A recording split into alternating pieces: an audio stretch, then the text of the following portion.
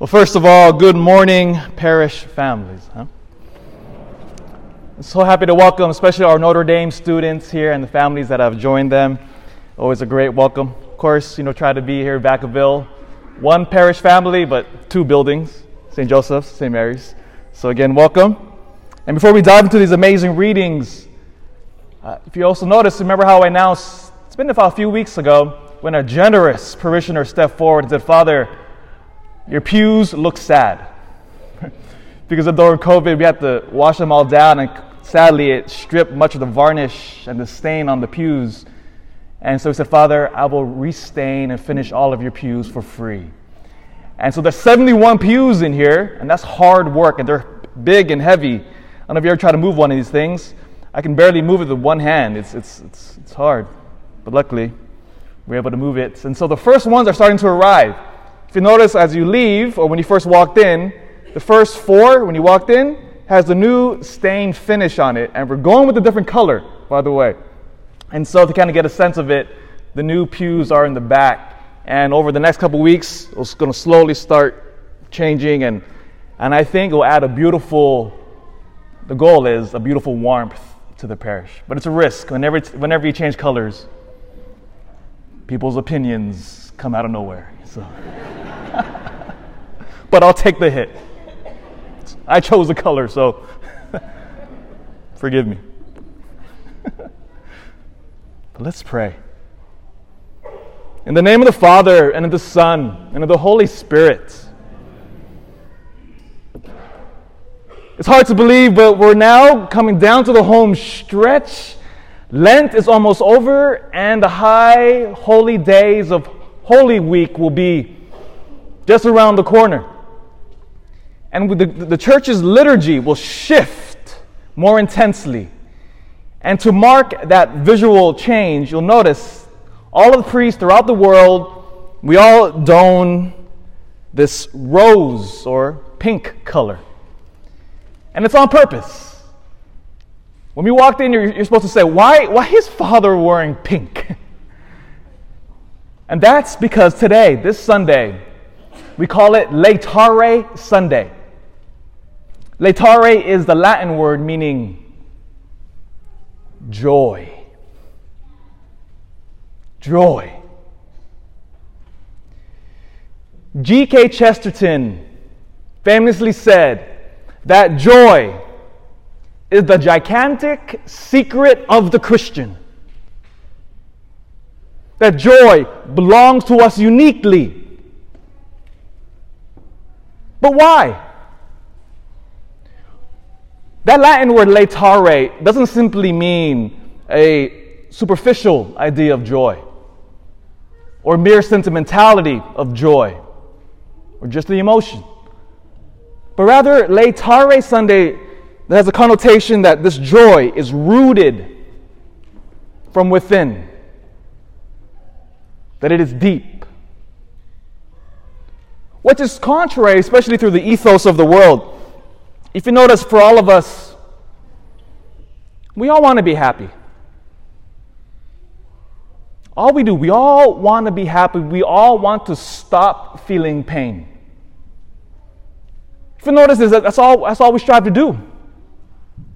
And so we arrange our lives, we make decisions based on trying to achieve this happiness. And sometimes we think, if I just get that college degree, then I'll be happy. Or if I just get that job, that promotion at work, then I'll be happy. Oh, if I just lose that 20 pounds, then I'll be happy. Do you notice this? Or, how about this? Or if I just buy that car that I've always wanted. Or how about this, from our teenagers in here? Mom, Dad, I just want that phone. Get me that phone like my other friends. Then I'll be happy. But you notice this idea of happiness. The goalpost always moves. Because once we achieve it, are we happy? Yeah, for a little while, absolutely. Absolutely, it feels great whenever we have these events happen. But then we always thirst for more. This type of happiness is fleeting. And it is based entirely on our circumstances.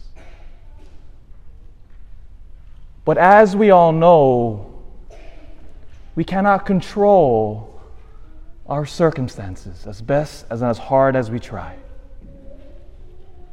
And so what happens to this happiness? It goes away. And we're so thirsting for trying to find it again. St. Paul in Philippians chapter 4, verse 4, he builds off what G.K. Chesterton said. Christian, Paul says, I say to you, rejoice. Rejoice always. That means, he says, the Christian is supposed to rejoice in good times and in bad. How can that happen then if our circumstances change? Because that's because for the Christian, our happiness is not rooted in our circumstances, but rather is rooted in something else.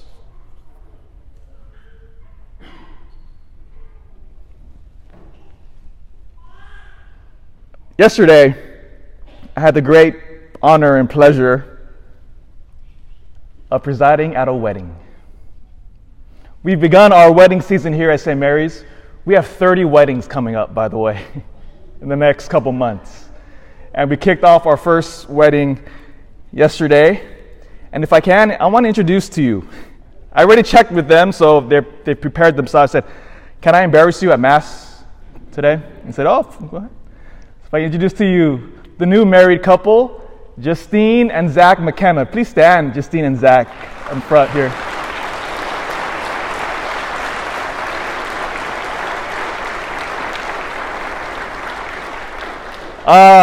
Zach here's a big guy, obviously, big tough guy.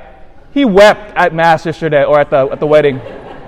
Wept like a baby. Good. As he saw his bride walking down this long aisle. This is a big year for this new family. Not only did they get married here in the church, but they bought a house as well, moving in. They get the keys on Monday, tomorrow. And then also, Zach, this Easter Vigil, will be baptized, confirmed, and receive his first Holy Communion.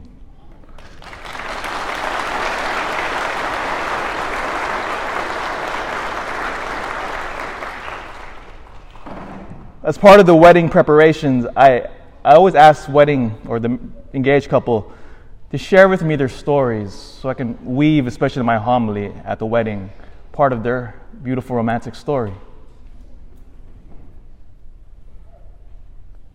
This is what Justine wrote, by the way. And again, I already had her permission to read this. She writes this. One of my favorite love stories between us is the one that is happening right now with us and Jesus Christ. We came to church one random Sunday last fall, a year after losing our daughter, Madeline. Exhausted from every effort to heal.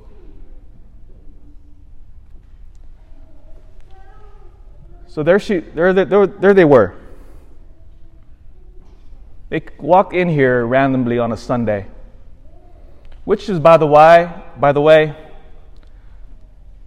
I'm always amazed whenever you show up here.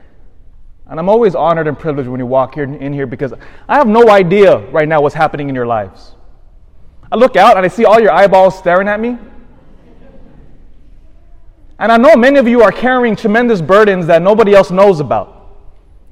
And so I know how hard your life can be. And so I'm always, whenever I preside at Mass, I'm always mindful of that sensitivity. And here is Justine and Zach. They come in here on a random Sunday. Their heart, of course, broken. You parents in here know. What kind of tremendous heartache that can bring to lose a child. And then all of a sudden, and I'll continue, she says, and there you were speaking directly to us. We were hooked and just had to know more. And here we are on Zach's journey to become Catholic, and our marriage will grow stronger through God. So at that moment at Mass, the Holy Spirit was working, strikes their hearts, and now look at the fruit. Had their marriage, they're blessed in church. Zach was about to be baptized in a few short weeks. And now they're striving to build their relationship not on circumstances, but rather on a person. Joy is the gigantic secret of the Christian, because our joy is not rooted in what happens in our lives. Because if our joy is simply all the good things that happen, we're going to be disappointed. You can be the richest, the most beautiful person on earth, but guess what? You can't control life. So our joy must be rooted in something more eternal. This gospel today reveals why the Christian rejoices always. There's a blind man in Jerusalem, and Jesus comes and says, and they're all struggling with Jesus. There's a blind man. Who sinned, him or his parents? Because at that time period, they thought sin, if you were inflicted with a disease, that somehow you had sinned and God is punishing you. So that's the background of this conversation. And Jesus boldly says, I am the light of the world. And notice what Jesus does next. It is utterly strange here. Jesus spits on the ground and made clay with his saliva and smeared the clay on this man's eyes. For the first century Jew, this little detail of Jesus spitting on the ground and making mud and smearing it on the guy's face is profound. For us 21st century people, we see Jesus spitting on the ground and rubbing it in your face. We're like, Jesus, germs. Right? Not for the first century Jew. Jesus spitting on the ground and making mud, smearing this guy's face. The first century Jew immediately would have linked it. Genesis chapter 2. Genesis chapter 2 is the story of God creating Adam. Remember that beautiful story? God creates the earth, and he takes the dust of the earth, the dirt, and it says in Genesis 2, he breathes and gives Adam the breath of life. So for the first century Jew, God taking mud and breathing into it is the creation of humanity. So by Jesus spitting on the ground and making mud, it would have immediately invoked the creation of Adam. And then the next detail. Go wash in the pool of Siloam. The pool of Siloam was a famous pool in the middle of Jerusalem. And if you are going on our parish pilgrimage to the Holy Land this November, we have 63 people, by the way, going to the Holy Land this November. We will go to the pool of Siloam. Archaeologists found this a few years ago. And we'll go there and we'll reread this scripture at the exact site Jesus performed this miracle. He says, go to the pool of Siloam, bathe yourself from that muddy spittle that I smeared on your face in that pool. Siloam was filled, this pool, from a natural spring called Gohim. Gohim is the name of a river in the Garden of Eden in Genesis chapter 2, verse 13, which flowed through the garden. So immediately the first century Jew would have said, Jesus is recapitulating, remaking Genesis.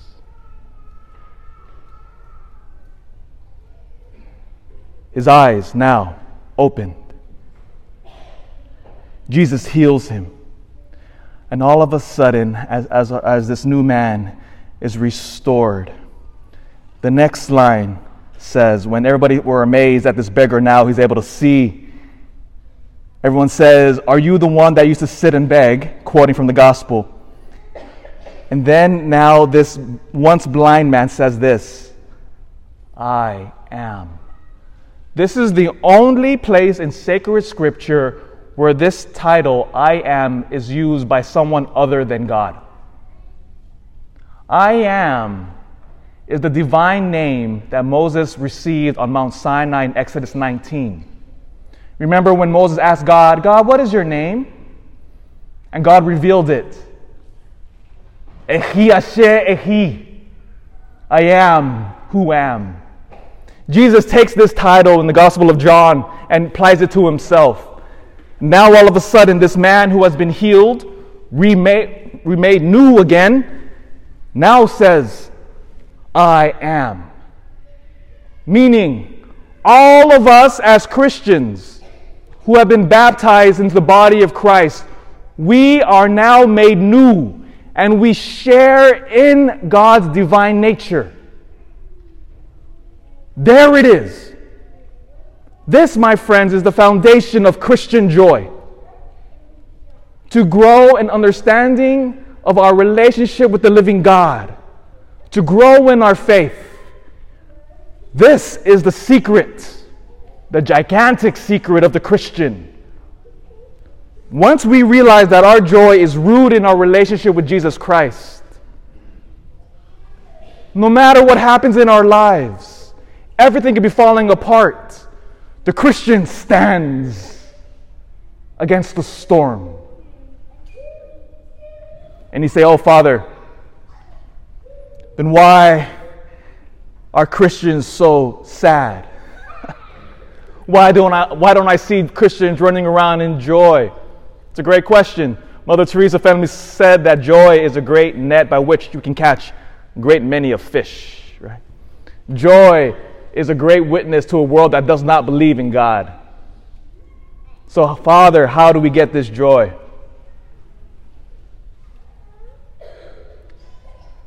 I'll quickly lay out two paths to this joy. First one, I invite you to confession. This Wednesday, we have our penance service here at the parish at 6:30.